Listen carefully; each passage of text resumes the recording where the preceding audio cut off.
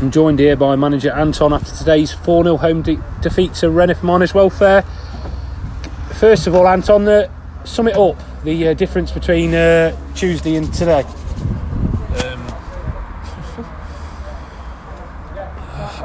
Sum it up?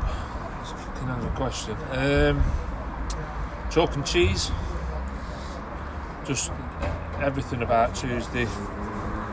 It completely went out the window after 11 minutes when they scored the first, then 12 minutes when they got the second, then 18, 19 minutes when they got the third. It was just everything that we built on Tuesday gone out the window. There was no desire, no work rate. It went back to how we were last Saturday in the second half. It was really, really poor, and the lads know it.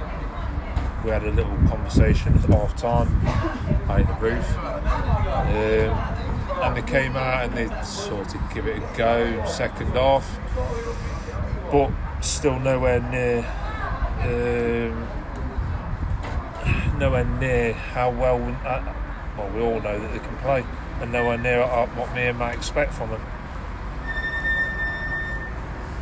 Going into next Saturday against a team with Teversall having similar result to us to the start of the season, how do we ensure that we finally do get some points on the board next Saturday? I don't think it matters who we're playing next weekend. It's if there's a lack of work rate, a lack of desire, a lot of players look like they were just going through the motions.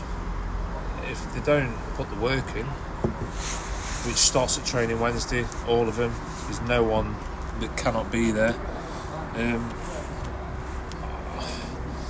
We'll get beat if they don't start showing a bit of desire, like I say, a bit of work rate, and it's just got to improve all over. It was embarrassing today, and like I say, I told them.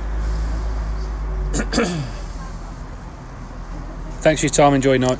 Yeah, great, thanks.